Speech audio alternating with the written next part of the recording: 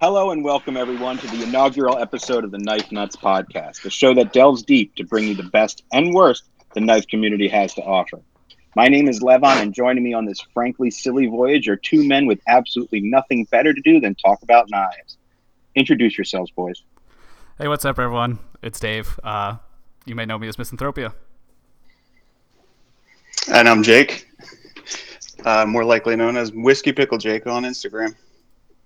Wow, so much for keeping the taglines, the usernames to the end of the podcast. Well, we'll just move on. So, in addition to these two, for the first episode, we're excited to have a very special guest.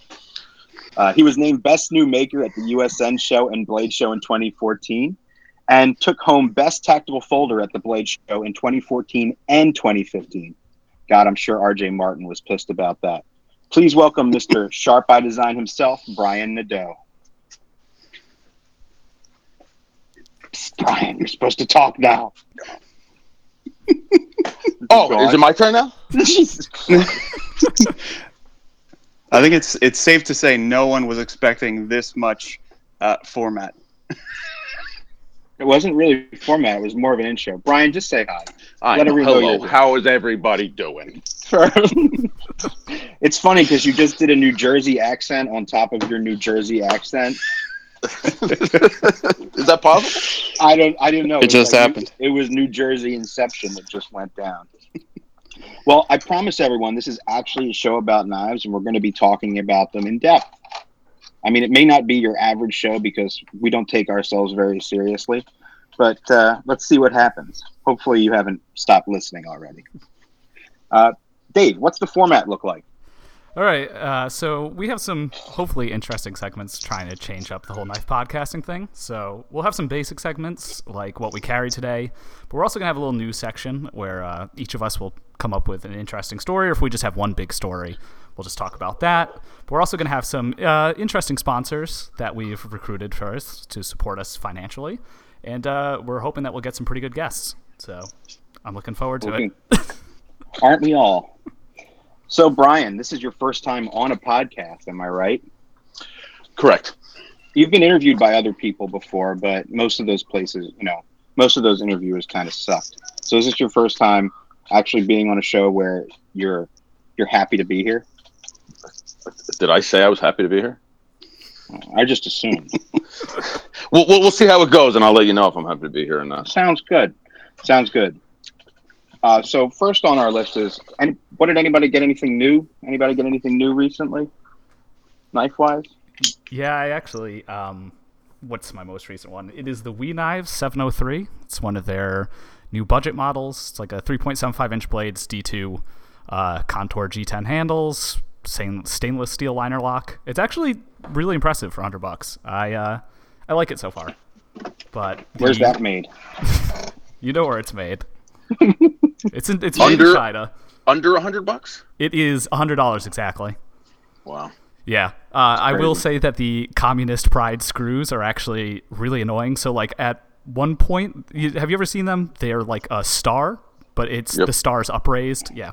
Anyway, so they're really, really sharp, and one of them isn't countersunk enough into the handle, so it is like stabbing yourself in the hand every time you grab it in a certain way. So, other than that, it's pretty good.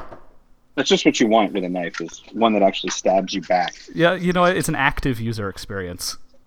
Do they include the little bit to adjust those? Yeah, so they include the bit, but the problem is that the bit is like this little tiny keychain thing that doesn't fit into a larger driver, so you can't really get a lot of torque on it. It's not the best system, but I haven't had to disassemble any of them yet, and I have three Wii knives so far. But crazy. Yeah. I don't know. I'm pretty impressed with what they're doing, so I like them. That's good to hear. Jake, did you get anything interesting? Well, my most recent endeavor was two PTs at the same time, as you well know. That's true. Wait, what's the second one? They were just two identical okay. big belly MSC PTs from that last run with the you know, Were they? I don't know what else to call it. Big belly blade. Were they the slip joint versions, aka the fucking frame lock that he just didn't bend the frame lock? Exactly. Yeah. No, these were the frame locks with the pre-cut section. Yeah, With the functioning frame lock. that shit is so absurd. I thought it was an actual slip joint. It's just a fucking frame lock that he didn't bend the lock bar over. Yeah, it just has an extra detent hole in the open position. That's about it. Really? Yep. And that's a slip joint. Wow. What an innovation. It works. And I have close contact with at least one European who, well, one or two really, who don't quite follow the no locking blade, law. I guess it's a law. It's not really a cultural policy or anything like that. But they just carry whatever they want. It seems. Yeah, I don't really get that. It's weird. Brian, when are you going to give us a non-locking Typhoon where you just skip the step where you bend the lock bar over? I wouldn't hold my breath for that one. All right. It would be especially interesting because the blade just goes, conceals directly in the handle. So I guess you'd have to shake it open. Yeah, you do the fucking Hinderer tactical wrist flick. Yeah. I actually got a new production knife. Ooh. Oh, that's right. Yeah. This might be the first knife purchase that you didn't warn me about first. Yeah, this is definitely other than gifts. Yeah. Yeah, it's definitely an impulse, but I purchased the Zero Tolerance 0460. It's that shrunken down Sinkovich. How do you say that? Polcheki? Polychotki, I think. Polychotki, yeah. A nice little knife, I've got to say. It's $180. It's got that carbon fiber with the bronze weave in it. It's kind of neat. Ergos work. You were asking me, Dave, about how the ergos work on such a curvy knife, but it's kind of got that like upswept Persian type look, or like a John Gray perversion profile, and it works really well. I've been pretty pleased with it. And on top of that, I finally got my Sharp by Design Mini Typhoon, and it's probably in my top 5 knives that I've ever carried. So I love that thing. That's he was awesome. giddy. Brian, I know you're not one to carry many knives, but what's been going on with you? Carrying wise? Sure, or knives in general, No, I'm just making them and getting them out, man. I'm busting ass every day, just trying to fulfill the orders. And now I'm panicking because Blade is coming up, and I'm saying, crap, it's 8 weeks away, and I still have all these orders that I got to get done. At the same time, I got to get a bunch of stuff for Blade to make it worthwhile, and not just showing up there for a trip. I can't believe Blade's only 8 weeks away. How did that happen? It's crazy. Yeah. Is that where we're going to see all of the Damascus bladed and strange milling and hey, I'm going off of what's available on the website that I haven't seen in person. No, you're probably not going to see too much of that stuff. The bulk of what I'm going to bring is probably the simpler stuff. Might do a few 3D ones. And then I have, something special that I'm going to bring that I haven't even really talked about too much yet. It's those are going to be very limited. I'm going to make a handful of them a year. And I'm going to debut them at Blade, so that's going to be pretty exciting. That's pretty cool. And all new design? Yes.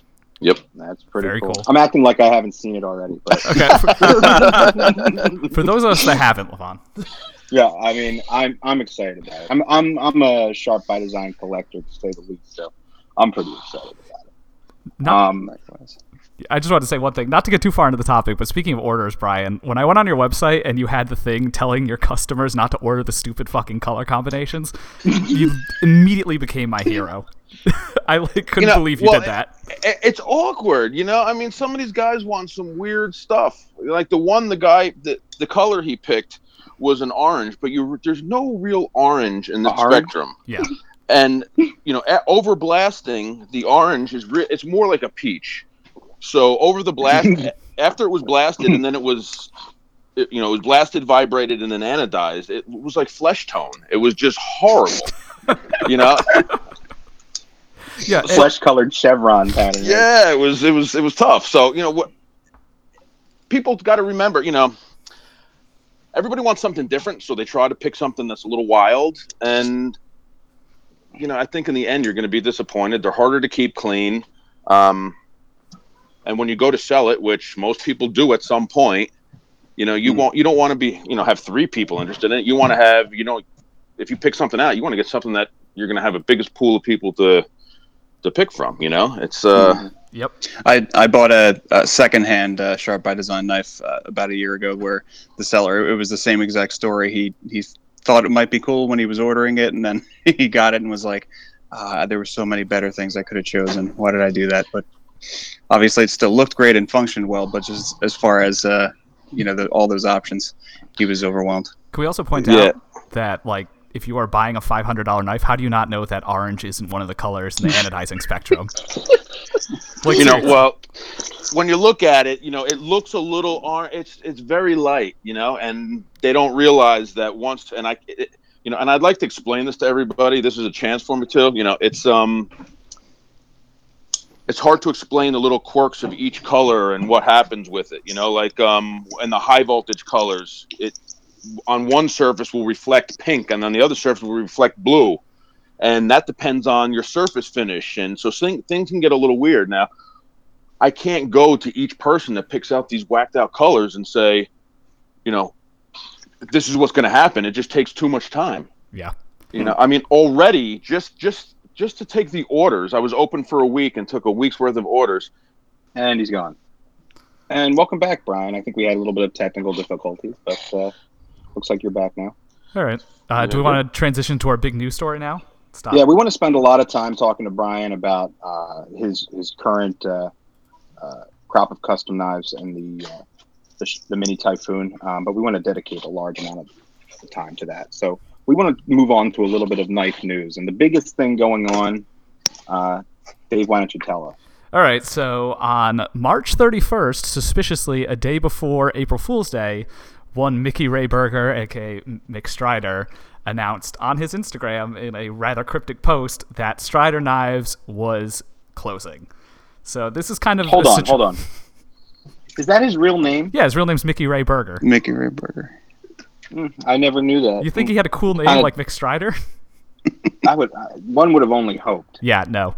So this is, I think, is kind of a case, and we've talked about this a little bit, but where there is a lot of smoke but very little fire, because immediately everyone went fucking nuts, because when does a successful company just announce they're closing out of nowhere?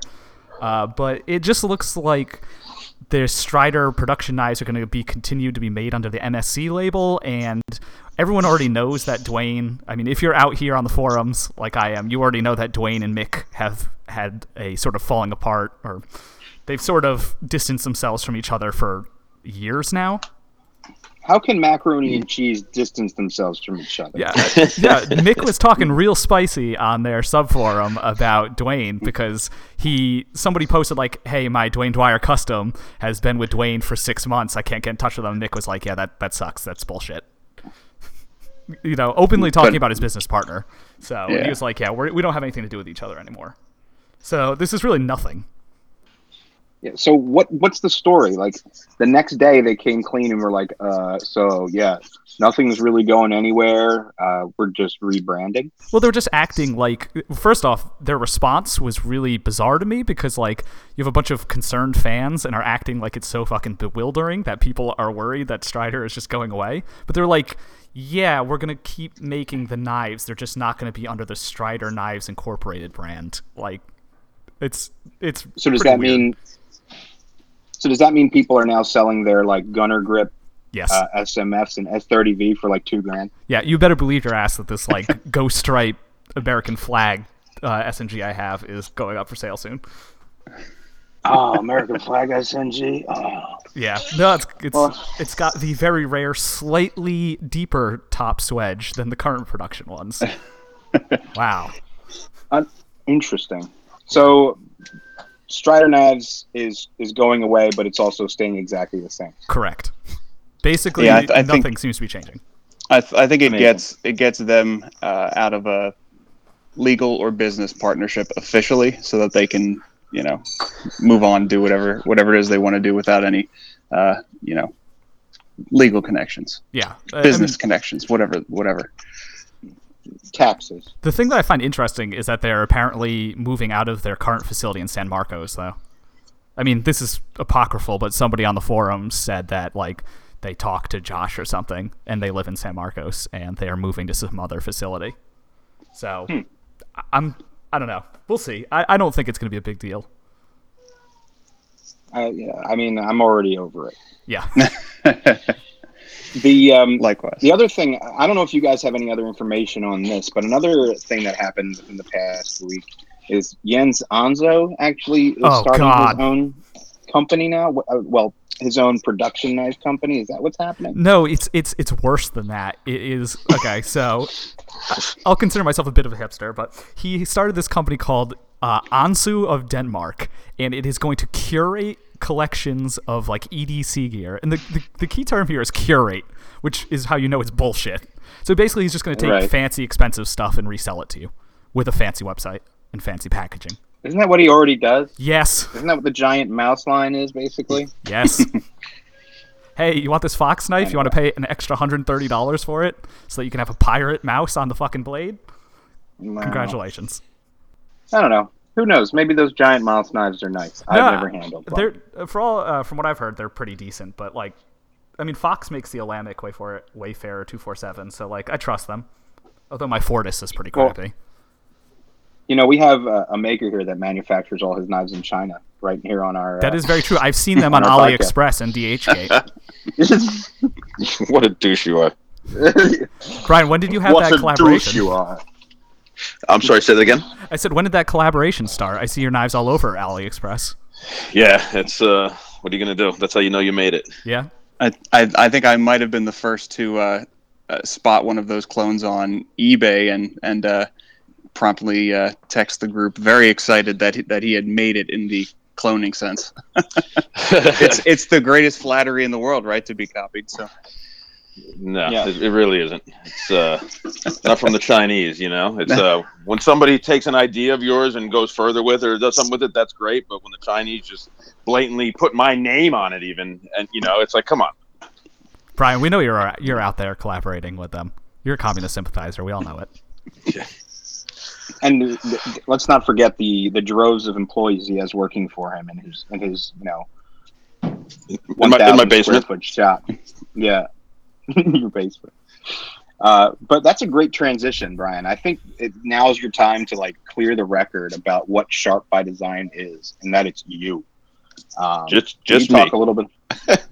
Talk a little bit about what brought you to the world of knives. It was kind of a weird situation. It's, you know, I was working for a company designing and building prototype equipment and stuff like that.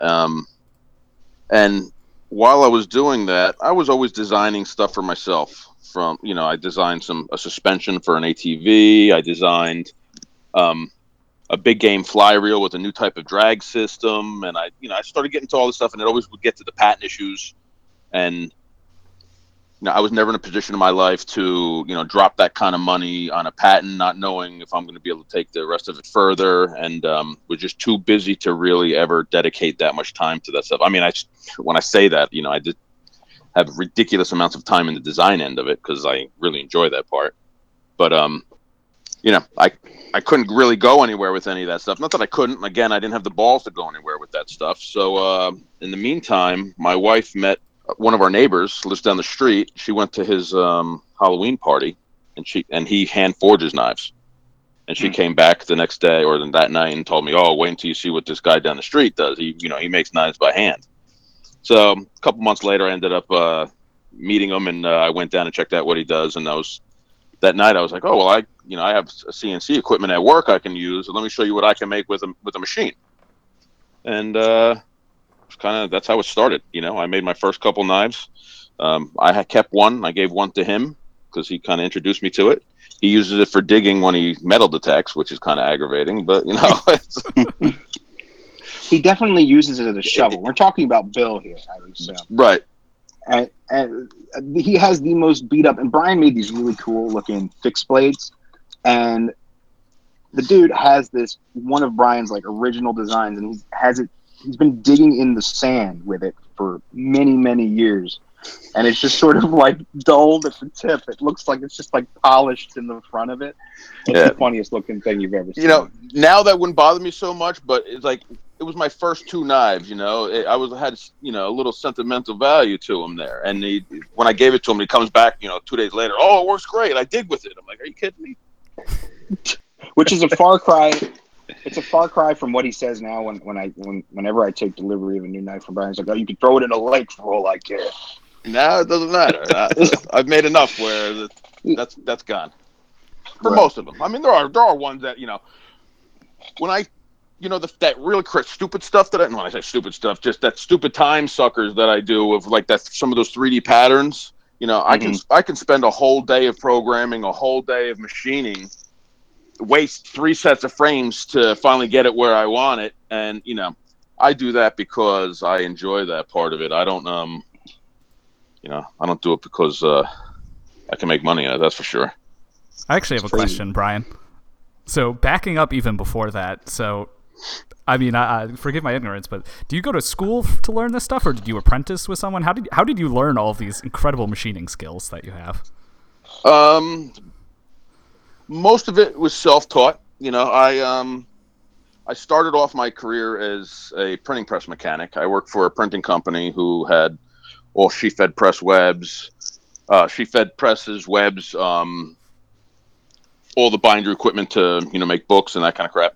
And I worked there and was a maintenance. When I say maintenance guy, it wasn't building maintenance. It was machine maintenance, replacing cylinders, fixing the machines, electrical troubleshooting, all that, and PLCs and the works. So that's where I learned a lot of my stuff. And then I ended up getting a job at a company where I can kind of just deal with the design. I got to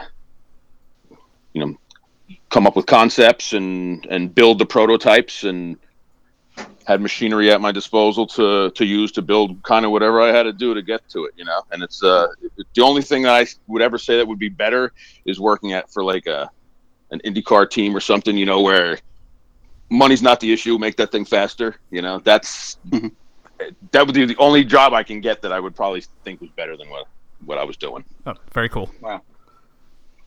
So you now have talk a little bit about your shop now, where it's located, and explain to people what this operation actually looks like today. Oh, it's pathetic when you look at it. It's funny when people come and they see it for the first time. They're like, "What? You make those knives out of here?" It's I live in northern New Jersey in a small house, and my garage is underneath my living room, and it's a real low garage to begin with, so it's only 1 car wide, maybe 25 feet long, and that's where I have my machinery and everything that I use. I'd like to have more, but I just can't fit it here yet, and I'm kind of debating. It's tough to make the next move to go to something bigger, worrying about rent, and the market just seems so crazy, and I still can't. Part of it is I still can't believe that I'm doing it for my 4th year already. So it's kind of like I don't know. I gotta move to something bigger, but I think I'm going to get a property. Sell this house, go to another state, get some property, and put steel prefab building down or something, and get a decent shop going.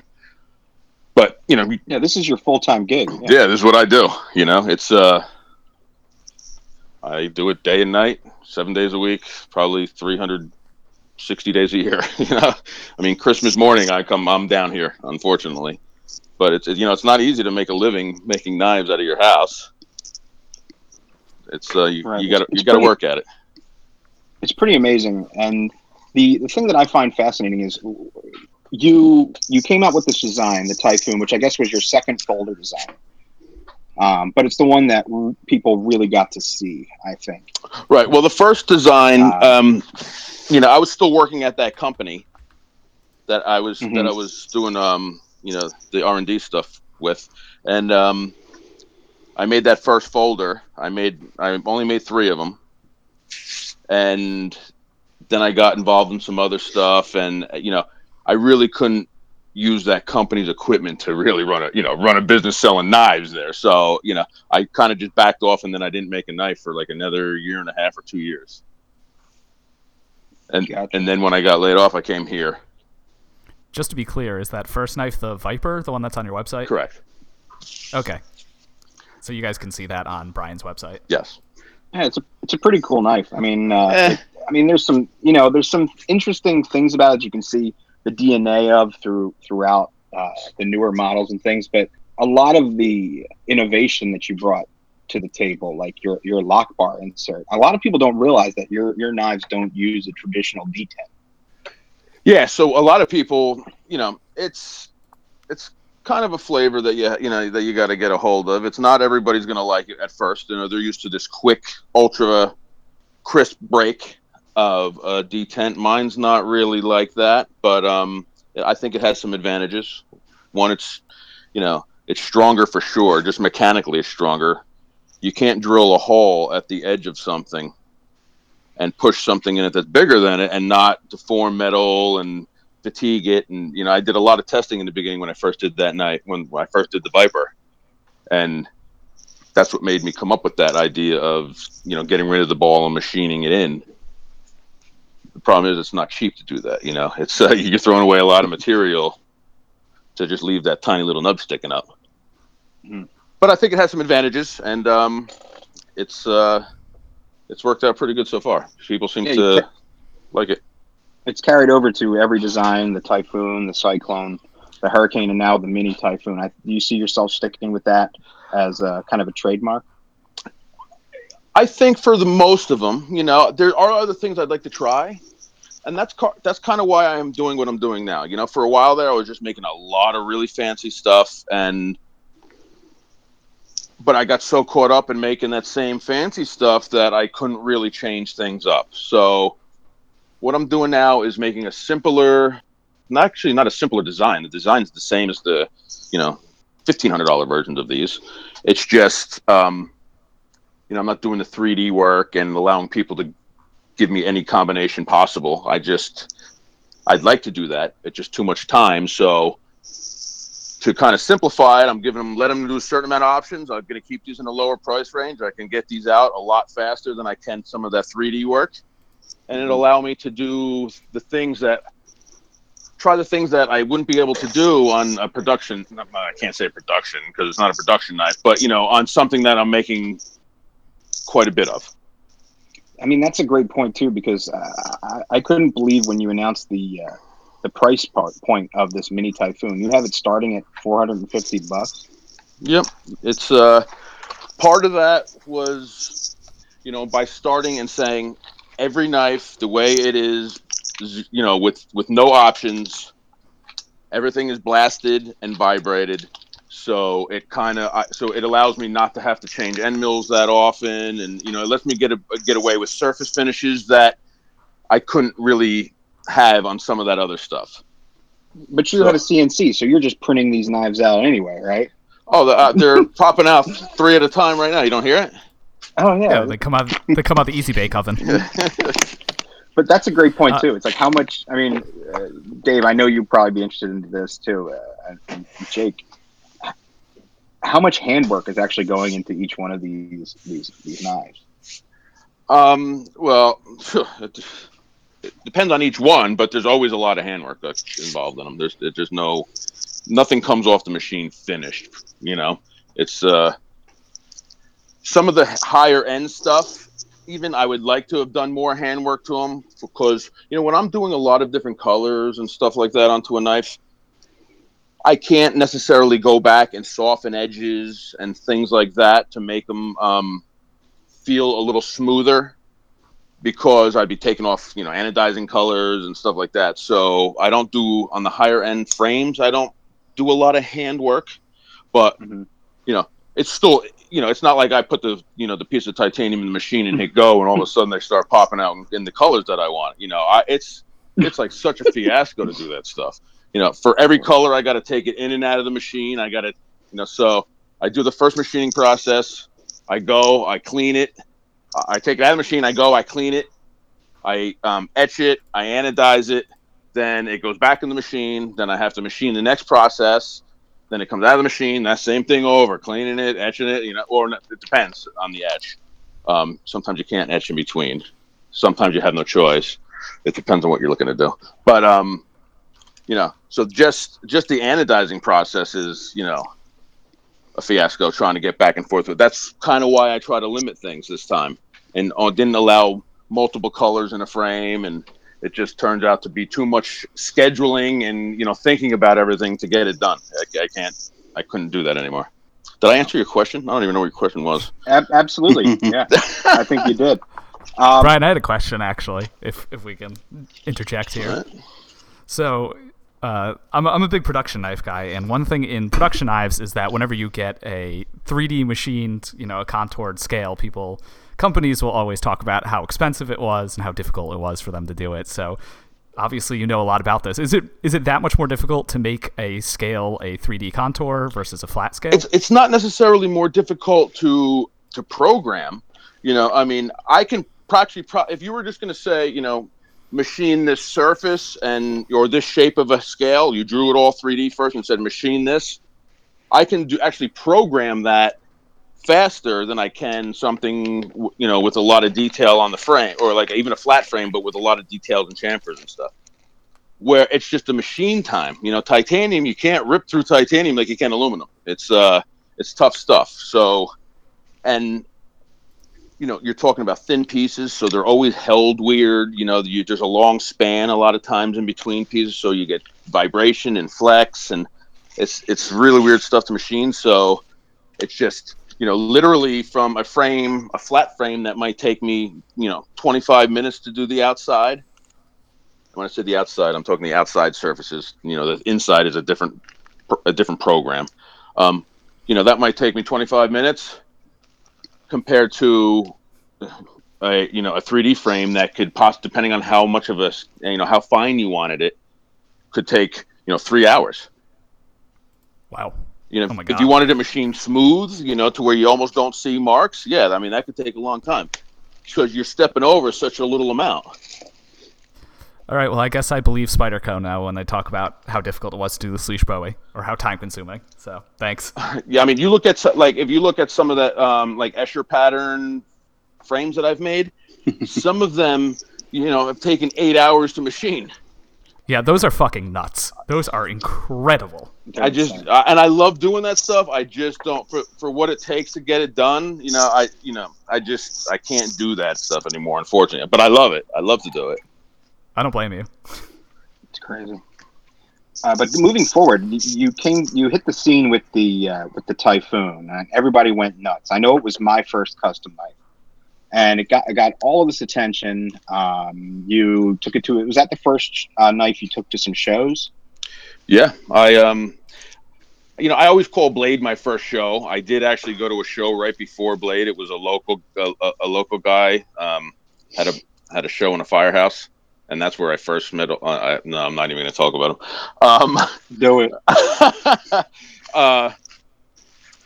So I did go to a show. Like 10 people showed up to it, so it wasn't really a show like that. But the first debut of that really was Blade. But the funny thing is I started taking orders in I think it was February of 2014. Mm-hmm. And I stopped taking orders well before Blade, and I didn't take an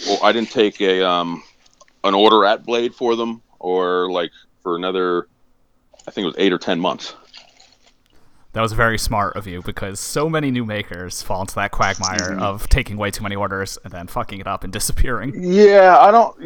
Most of the time I try to keep it at 6 months worth of orders. I typically do I say one run.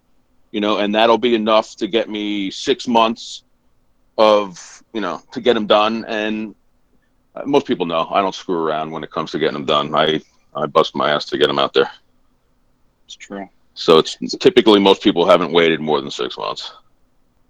So those awards that you started to get, did they come as a surprise to you? Did you even know that those awards existed? Well, it's funny because, I took that buddy that got me into knife making, Bill Barrett. He came down to Blade with me for the first time. So this is my first time down there. I'm obviously just blown away by everything that's going on. And then, it's awkward as somebody new who doesn't know shit or shinola about anything, any of this industry yet, to show up at your table, setting up the day before and having literally 25 dealers come mob you.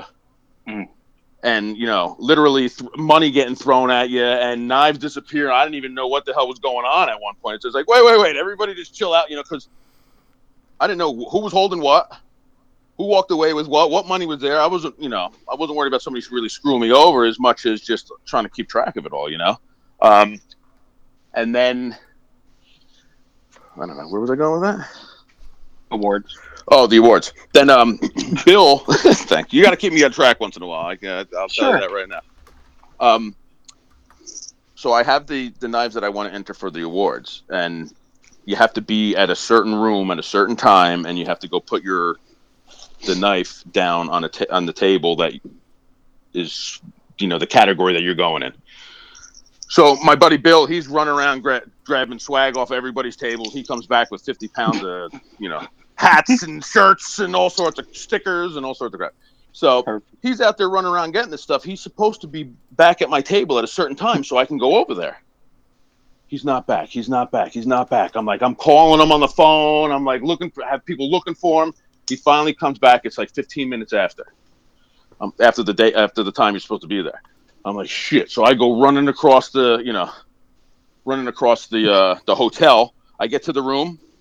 Everybody's piling out of the room. I'm like, what happened? They're like, it's over. I'm like, son of a bitch. I call my wife on the phone. I'm like, I'm going back and punching Bill in the face. I'm like, I'm flipping out because part of what I wanted to do was enter this, and while I'm on the phone with my wife calming me down. Police are coming. I see one of the judges walk into the room, and I'm like, what's going on? Who won it? And he said, oh, no, we didn't do it yet. I'm like, oh, so I didn't miss it. But, I almost went back at that point. So I would have missed it if I went back. So long story short, I go to the first table. It was New Maker, and I saw a bunch of different guys. I saw Chavez's knives down there. I saw there was a bunch of different people. Then I was like, oh shit, there's no way I'm going to get this, So, but I put the knife down anyway, and then I put one on Tactical Folder too, and RJ Martin had his knife with the pivotless pivot or whatever he calls it. Right. The non-innovation innovation. Yeah, whatever it is. I don't know. Man, he must have been pissed. Anyway. Yeah, so then I left. I went back to my table, and like 2 hours later, the one of the judges came walking up to my table and said, you got both of them. I was like, no way. So I was just like in a daze for a while trying to get my act together. Holy shit. So then history repeated itself the next year when you took home Best Tactical Folder for a second year in a row. Yes. Yeah. But before I even went there, I went to Vegas. So Vegas was my second show. The USN show in Vegas. USN, okay. Yeah. And I got Best Baker there, too. So that was good. Yeah. Who did you share a table with? Because I know they do like the 4 people to table, right? The first year... Who the hell was at my table last year? Or the first year? Chavez. I think Turpin. I don't remember who the other person was. Yeah, we can get into Dustin Turpin eventually, but there's someone who has not stuck around like you have. Right. I think he's still around, just keeping a low profile. Understandably so. Yeah, that skeleton bump. Oh man. Anyway, so like you had your first 2 years in the business, right? You're literally on top of the world, right? And did you have any pressure? It's just like thinking about how the hell am I supposed to carry this stuff through after coming out with this design that wins Best Tactical Folder 2 years in a row? I mean, did you ever have this fear of peaking too early? Well, first off, it's I never had a chance to do like a lot of these guys do. They start off in the beginning. They make very few knives. Because they make very few, the price goes way up. then they can start getting more out on the down low without too many people seeing how many are going, and kind of build up their price and reputation, and and how hard they are to get at that point. I never had that luxury. I had to go from literally, I didn't have a job for 6 months before that to, I got to start having money come in and catch back up from opening the shop.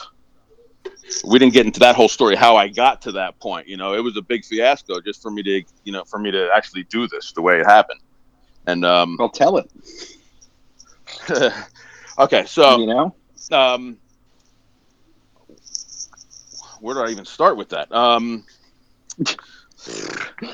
don't want to go back to the beginning, so I'm trying to, where do you start? So I'm at this company. I'm working, making, designing prototype machinery and stuff. The company was changing a lot over the last couple of years I was there. I was starting to get unhappy there, but it was still really a great place to work. I was there for quite a while. Well, I end up getting laid off from that place. I come home the day I'm laid off, and saying to my wife, well, what the hell are we going to do now? I got to go find another job, blah, blah, blah. At least we had a little money that we were able to, to hold me out for a while. At the time, unemployment was like a year, even though I still wouldn't be able to survive on that. They would have taken my house by that point. But, I have this chunk of money now, and my wife said, well, why don't you were doing okay with the knives before this happened. Why don't you try get the machine and get it going here? So we have Jen to thank for you actually going and purchasing. Yeah, she's a fool. Purchasing a CNC machine. To have 3 kids, you right. know, and to say, yeah, go ahead, spend what we got from that company and on a machine, and by the time you're done with the machine and the software and the computer and all the tools, you're talking $50,000. So, but I'm expecting at this point, to get unemployment. But I'm not unemployed. I now have a business. So I got screwed.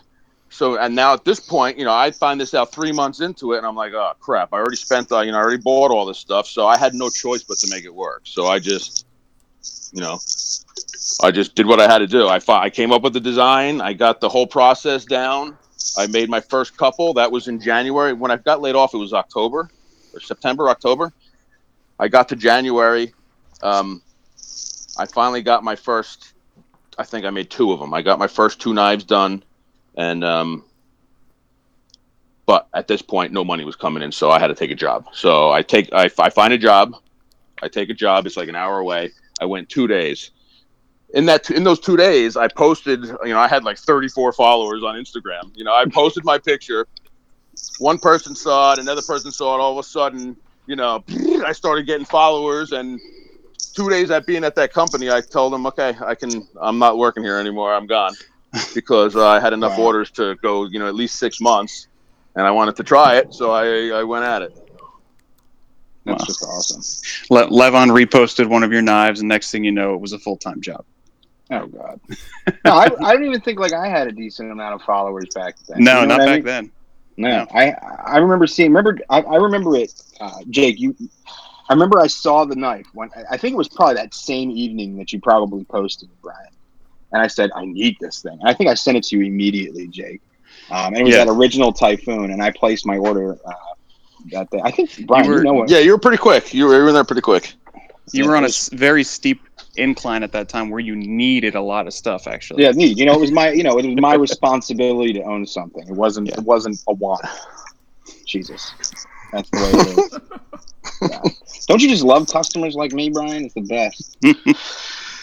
Yeah. So were the Typhoons frame locks, or were they liner lock at that point? The first 3 that I made it ended up being more than 3. But the first 3 that I made were a lock segment, so it was like a sub liner lock.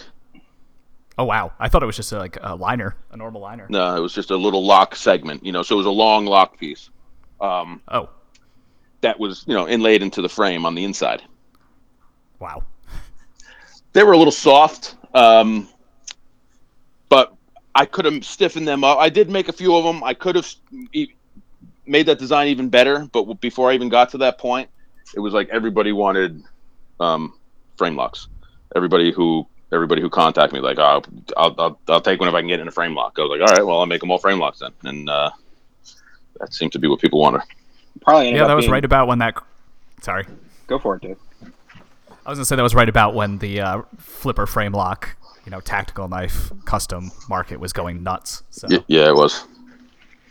It's nuts. Yeah, I mean, and it still kind of is. It's sort of become like the bread and butter of the folding knife world, and everything kind of Mhm. builds from there.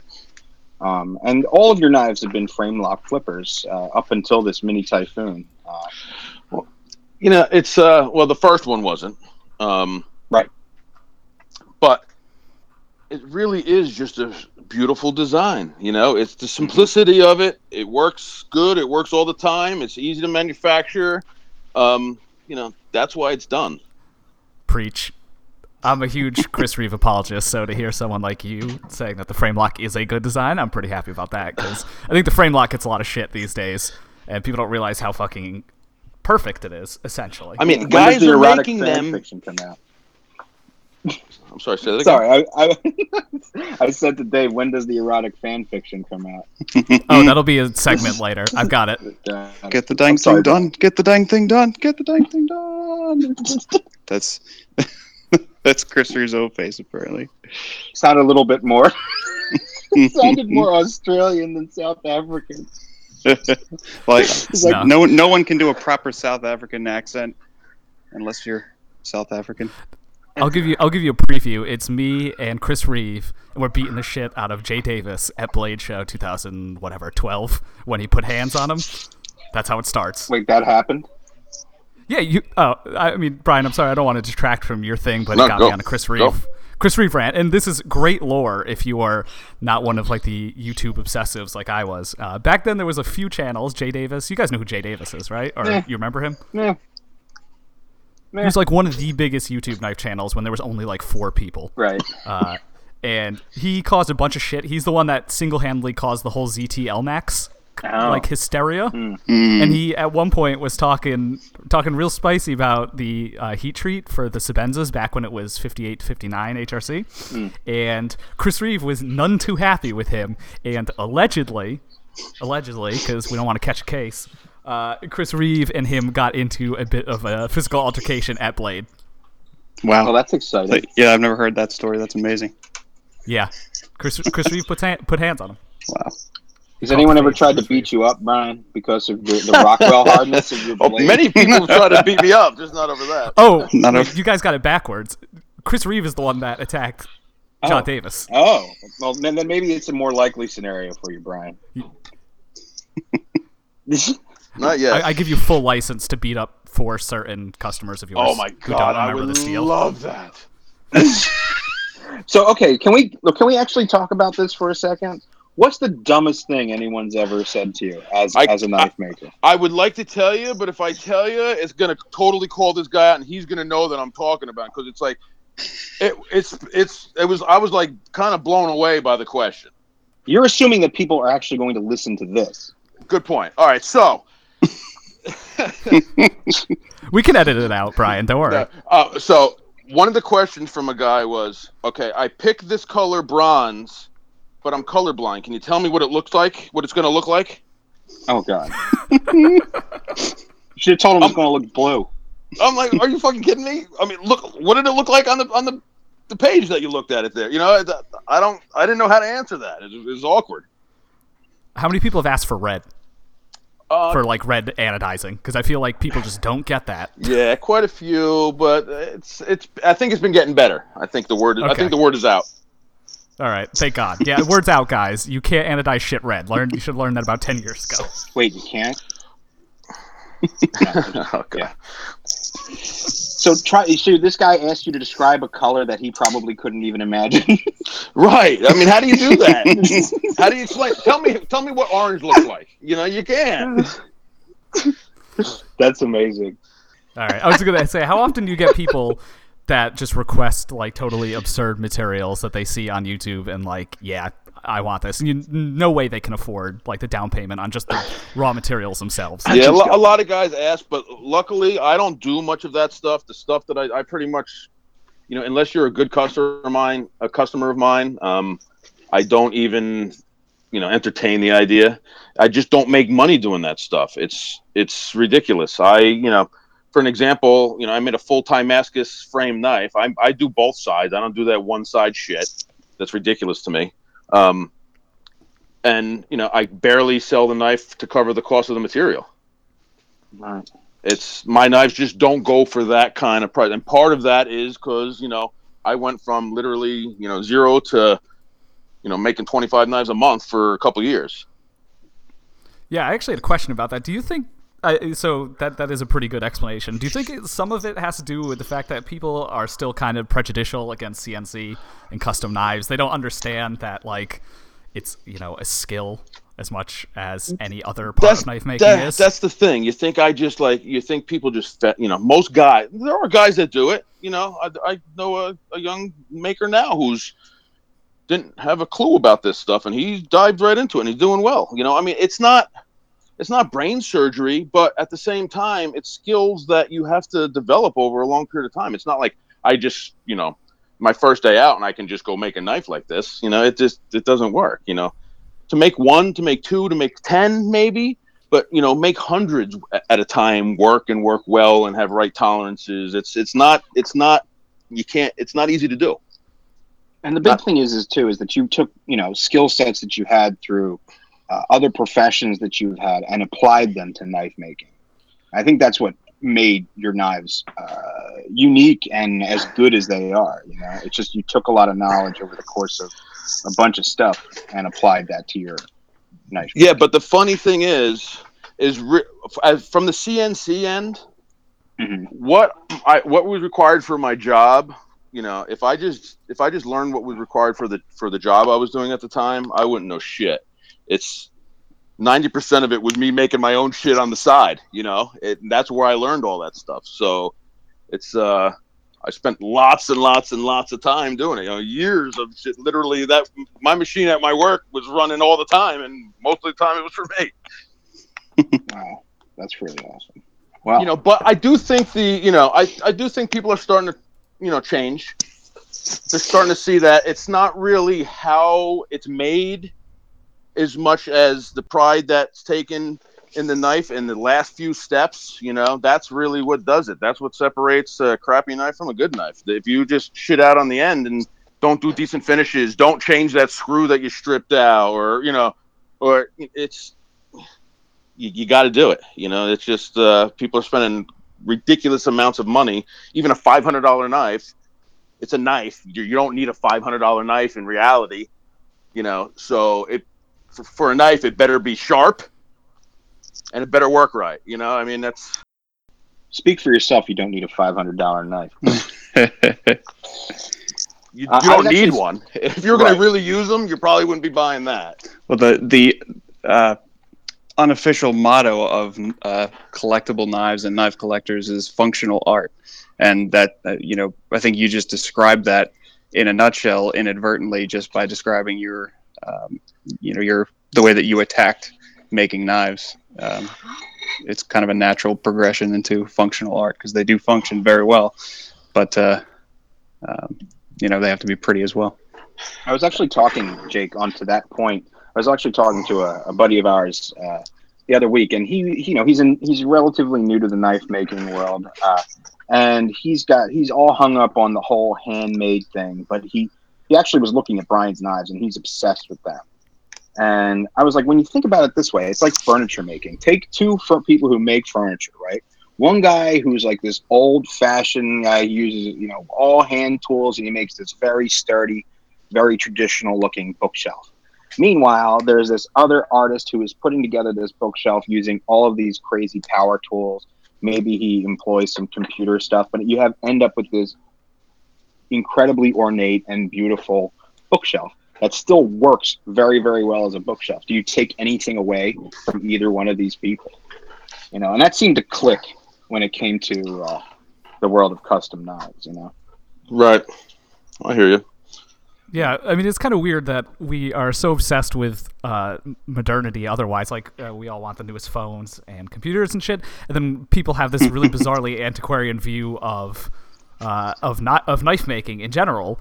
It's like you go to the doctor, and if you have a cut on your leg, you don't ask them to cut your leg off because you appreciate the handwork involved in amputating your fucking leg like they did in the 19th century. Right. So, like, why do we need to force knife makers to make their knives probably worse than they could be? Because a human is not as precise as a machine, and there are certain things that CNCs really are, I think, better for. So, Yeah, as far as precision, there's no question. I think the answer is just that a good collection has a little bit of everything. I like some of the imperfections that exist in handmade stuff, because it sort of tells the story of the maker, and I'm probably not going to trust those as far as lock failure, or for the blade to be hardened as accurately every time and things like that. It's just two different, for me at least. It's just two different purposes for an item that, from 20 feet away, it looks similar, but, one's for precision and the other is more for looking at in a display case or something like that. Not like you've never had a production knife fail on you, Jake. Of course, yeah. And that's a popular topic in this household, too, is the knives that are for using are not necessarily the same knives that are for collecting. And I've had firsthand experience of almost losing a tendon and a very important finger from a failed frame lock. So, and from a very reputable production company too. Now let me ask you that: were you doing something you weren't supposed to be doing with it? I was not batoning or spine whacking or any of the I don't know what the typical what you're not supposed to be doing. Just I was holding it a way that I probably should not have been holding it, but not doing anything that should have allowed the frame to slip. It was actually you weren't like stabbing a defect. 55-gallon drum with it or anything. No, I was literally just holding it and kind He of only does that wiggling with it, your knives, giving Brian. it the blade wobble, blade play test, and it just snapped. It was damn. unfortunate manufacturing error. I think it was, I think I blocked that whole week out of my memory pretty well. But if I remember, the lock was just cut. The whole thing was on an angle, and it never kind of returned to a 90 like it should at the end. As a maker, that scares the shit out of me. I know we talked about that before, about your lock bar pressure and your in the dedication to making sure it doesn't fail. Now my lock bar pressures aren't nearly what they were. But in the beginning, I was just like, you know what? Hands to begin with, so it didn't really seem bad to me, but I just was so afraid of somebody doing something stupid with it, and then me being held liable for it. So I made the locks really strong then. But it scares me. It still scares me. It's what are you gonna do though? You hope that they're using it the way they're supposed to be, and that's all you can do. Well, you obsess over making sure that before it leaves your shop, it's right, and I've seen you do that. And from there, it's all up to the end user. Every knife is I spine test every knife, and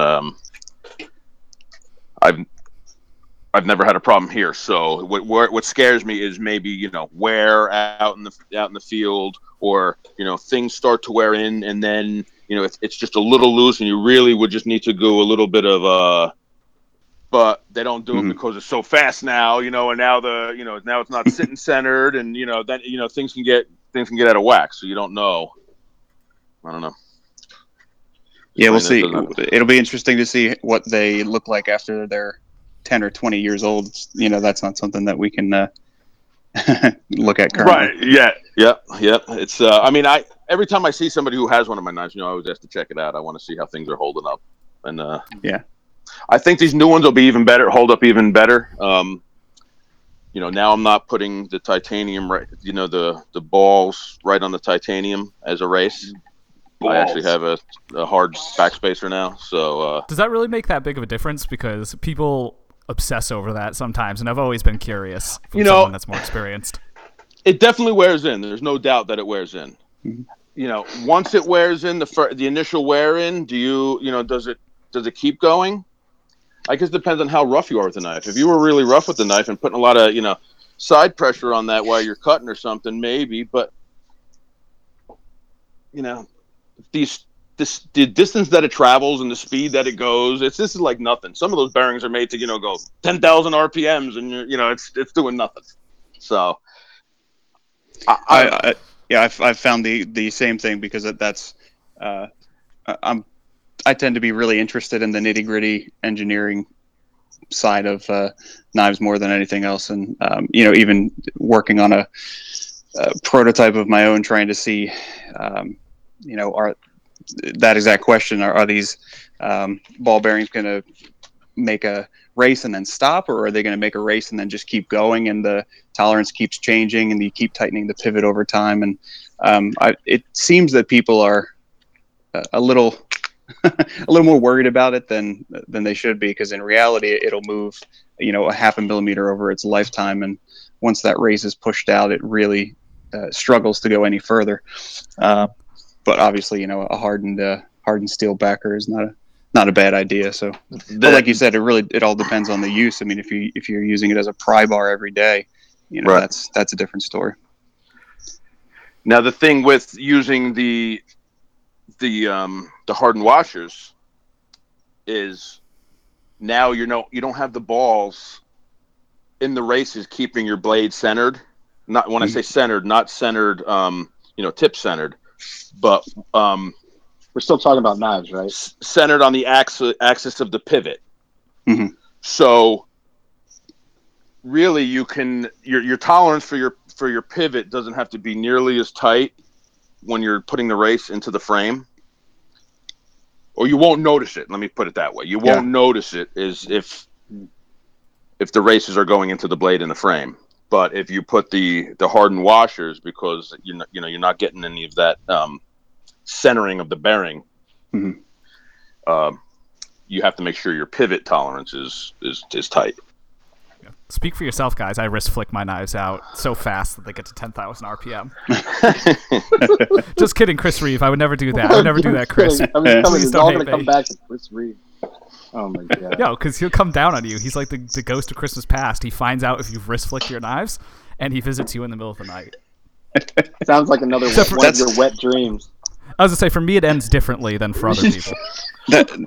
That feels like such a strange policy when I hear of makers or production companies that investigate if a knife has been quote unquote abused, when the definition of abuse can just be if you took it apart at some point, then clearly there's no way that it'll ever go back properly again, or something to that effect. Yeah, Medford has a whole fucking forensics lab to make sure you haven't ever touched your knife. Yeah, he's got fucking Gil Grissom from CSI, now that he's out of work, figuring out if you fucked with your knife. Well, this is my opinion on it, and it's funny because it happens all the time. First off, I don't know why you guys take the knives apart to begin with. There's no reason for it. You blow them out with some air, blow them out with some contact cleaner, whatever, put the drops of oil in there, you're good to go. You don't have to fuck with anything. You don't have to fuck up the Torx heads or any of that crap. It'll look like just the way you had it. There's no reason, really. Are you picking on me? Is no, that what this is all about? I have people that I send them the knives. The day they get it, they call me up. Yeah, I fucked up all the screws. Can you send me a new set of screws? It's like, you just got it. What are you taking apart? In our defense, your knives don't need to be taken apart, but without naming any names, there are some very big, very popular tactical knives out there that absolutely do need to be taken. Like getting a new pistol, you gotta get the factory grease and stuff out of it before you shoot it. There are knives that definitely need to be tweaked and tuned before they can go into service in the pocket. Emerson. Yeah. Among others.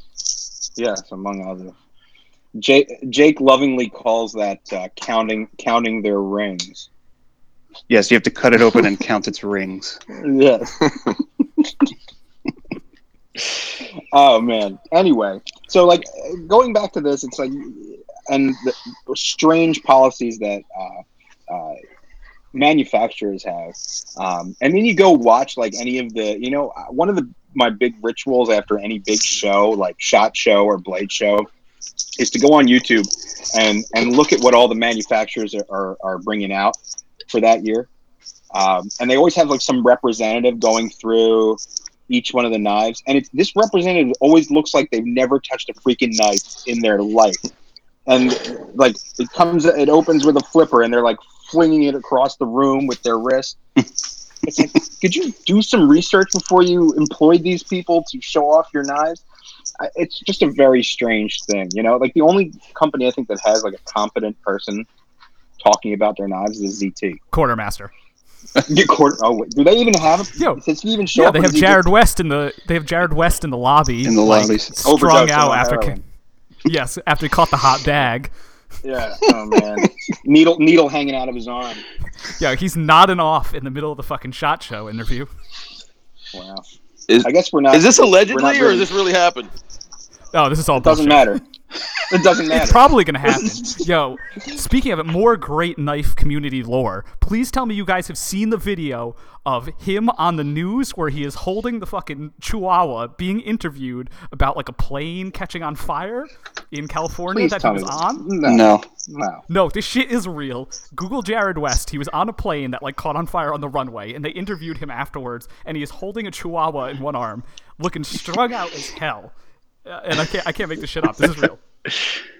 Was the Chihuahua real or just like a stuffed animal that contains all of his heroin? No, it was 100% made in Texas. A mule dog. Yes. A Chihuahua packed with heroin. Yes. It's sad because it's true. No one's gonna listen to this anymore. We've lost so many of our all the drug addicts that will listen to this. No, the real esoteric references. Yeah, we'll lose Warren Thomas too. Zing. Yeah, no, that was Knife Haters was alleging that he was a meth addict at one point. You know, hey, to each his own. Yeah, To get back on topic, though, I did have a question for you, Brian. Steel lock bar inserts. So a lot of custom makers will tell you don't need one. You seem to have always opted for them on your frame locks. Can you explain a little bit about why you think that's necessary and why you do it? Titanium is soft. Over time, it's gonna change. Now, is it necessary? Do you have to do it? No, it's proven that you don't have to do it. But why would you not want the hardest thing you can have there? To me, it's an obvious, an obvious thing. Now you never have to worry about it. But more importantly than that, the reason why I did it was a couple things. One is because of the detent. That the way I did it, I wanted it to be strong, so I had to make it in an insert. Then, there's so many things I want to say about it. How do you say them all? It's my mind's going a million miles an hour because I can think about it faster than I can talk about it. It's the drugs. Part of that, yes. It's your floor, so feel free to explain whatever you want. Yeah, man. Fuck. Did you just fall? No, I'm just trying to get my head together. I'm whacked out now. It was all that talk about Jared West and the dog, the mule dog, ruined everything. Oh, my bad. Okay, so the important thing that I wanted to be able to do with it is if it does wear or something does go wrong with it, it's changeable. I thought when I first started making and screwing around with pushing the ball in for the detent, and I was making frame locks and just testing stuff, getting that lock angle right and and cutting it into that titanium frame I just made was always dicey for me. Get that part out of the situation. Now it was a little lock insert. If I cut it too small, I put in a new one. It's no big deal. Somebody called me up and says, you know what, my lock's getting a little deep now. Okay, you can take it off and measure it, and I can send you one, or I can, you can send it to me and I can change it. It's just a simple thing now. Why throw away a whole frame or have to dick around with a whole frame, when it's just gonna be a little hardened piece. Plus, as we mentioned before, that lock insert has your little detent shoe machined into it as well. Right. I couldn't do that in titanium, obviously. Yeah. Right. Has anyone tried to license your detent nub shoe thing? I haven't looked to see if anybody else tried to put anything in. I've thought about it before. I thought about it in the beginning. It's, it's not. It's a knife. It's not rocket science. It is what it is. By getting any type of IP on it, what's it going to do for me? It really is not going to do nothing for me. But people have approached you to use your design, though. Yeah, a couple guys have asked if they can do something. I haven't seen anybody use it yet because one, it's not cost effective to do, and only guys with CNC machinery are going to do it. So it's kind of Right. it's the knife world seems for the most part it's the higher end guys, the guys they're not taking other people's stuff. You don't want to be known as that guy. Right. You know, it's the new up and comer guys that like that feature and incorporate it into theirs, and that's it's a knife. It's there's only so much you can do with it. So whether you came up with it yourself or you saw it somewhere and it triggered something off while you're designing it, it is what it is. It's a knife. Well said. That's true. Well, we're going on about an hour and a half here.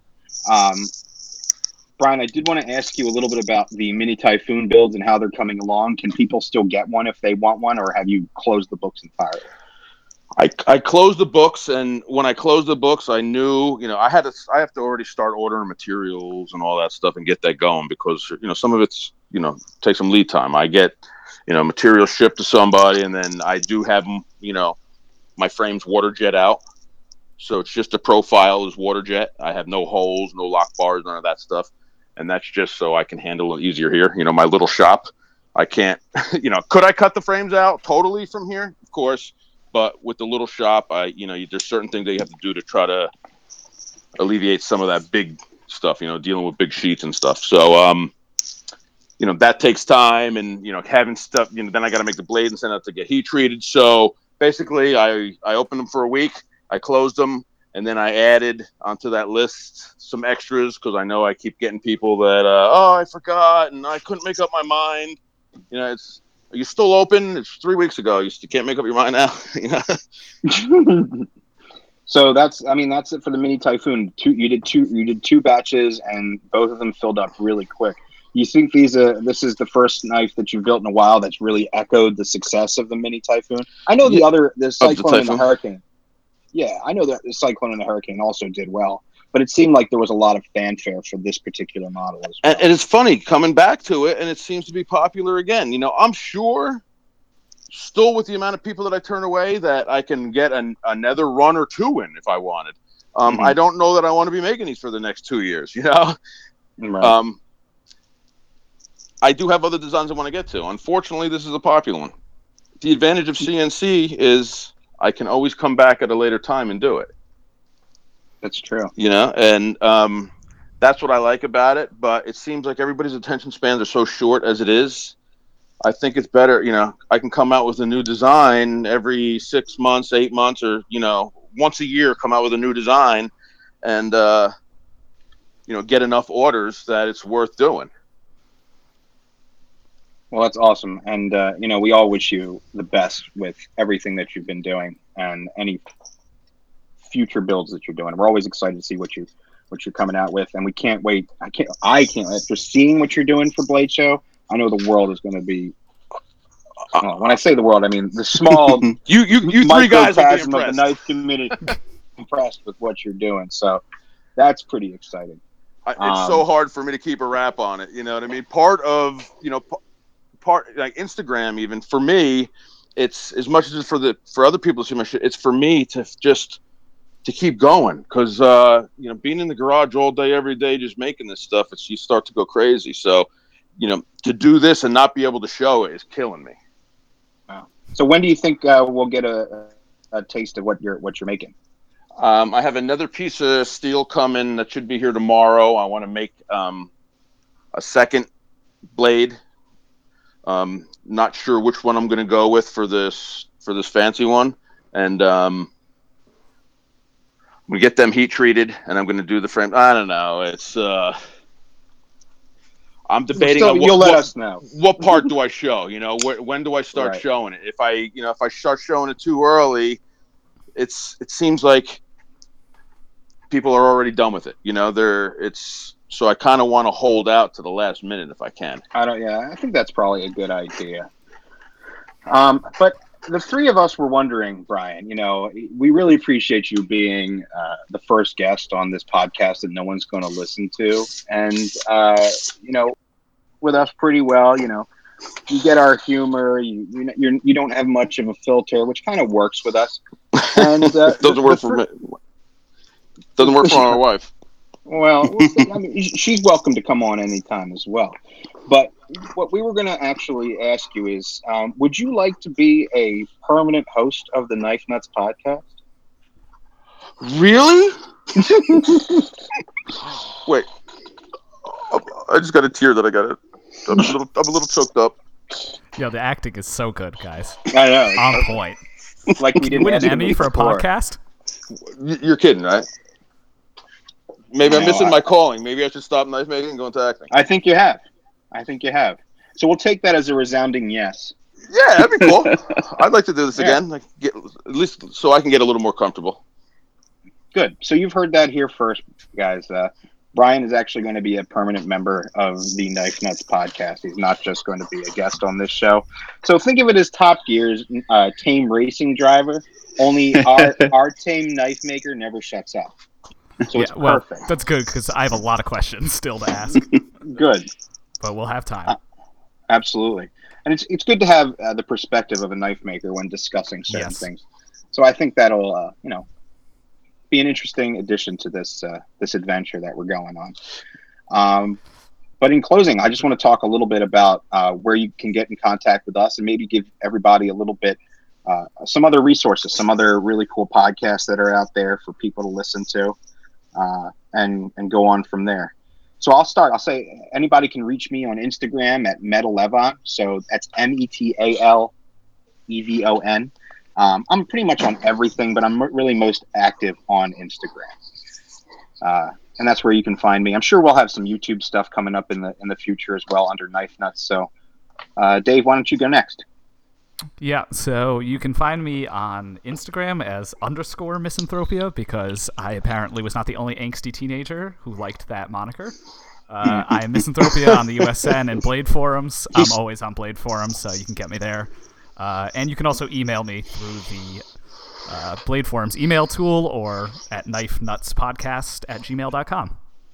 He actually still is an angsty teenager. But in all seriousness, Dave actually has a really cool YouTube channel and does some really cool reviews on some interesting production knives. Wow, I can't believe I forgot to plug that. Yeah. I'm glad I have a YouTube channel. That's pretty good. Jake, you're up. Sure. So I'm also on Instagram more than anything else. Often, in the same location as Levon. So I'm Whiskey Pickle Jake, and we used to use the Whiskey Pickle Knife hashtag for all of our knife collecting adventures. So anywhere in there, and on Blade forums as well, Jake_Lucas. And anywhere you find Levon, we're usually not far apart. We're best friends. But a couple of really cool things to check out. The Knife Nuts YouTube channel will be up shortly. Hopefully, we'll be able to upload this and a couple other things on there as time goes on. But as far as other podcasts go, the Modern Neanderthal podcast is a great one to check out. That was one that influenced a bunch of us. Dave, do you know a couple more? Yeah, there's Gear Geeks Live, which is Tony from Everyday Commentaries podcast.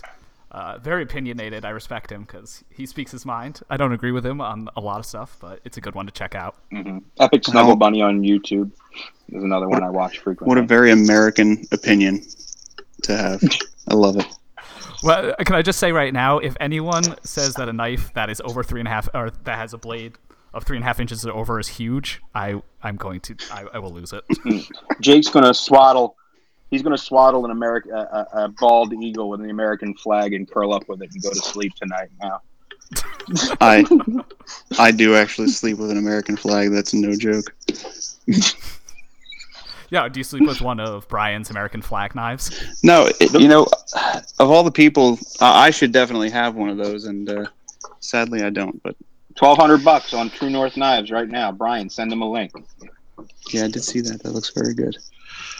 Brian, where can people find you? Being a hermit inside my garage, that's where I am 99% of the time. So if you're driving around, you can always stop by. Look for But the in cave. reality,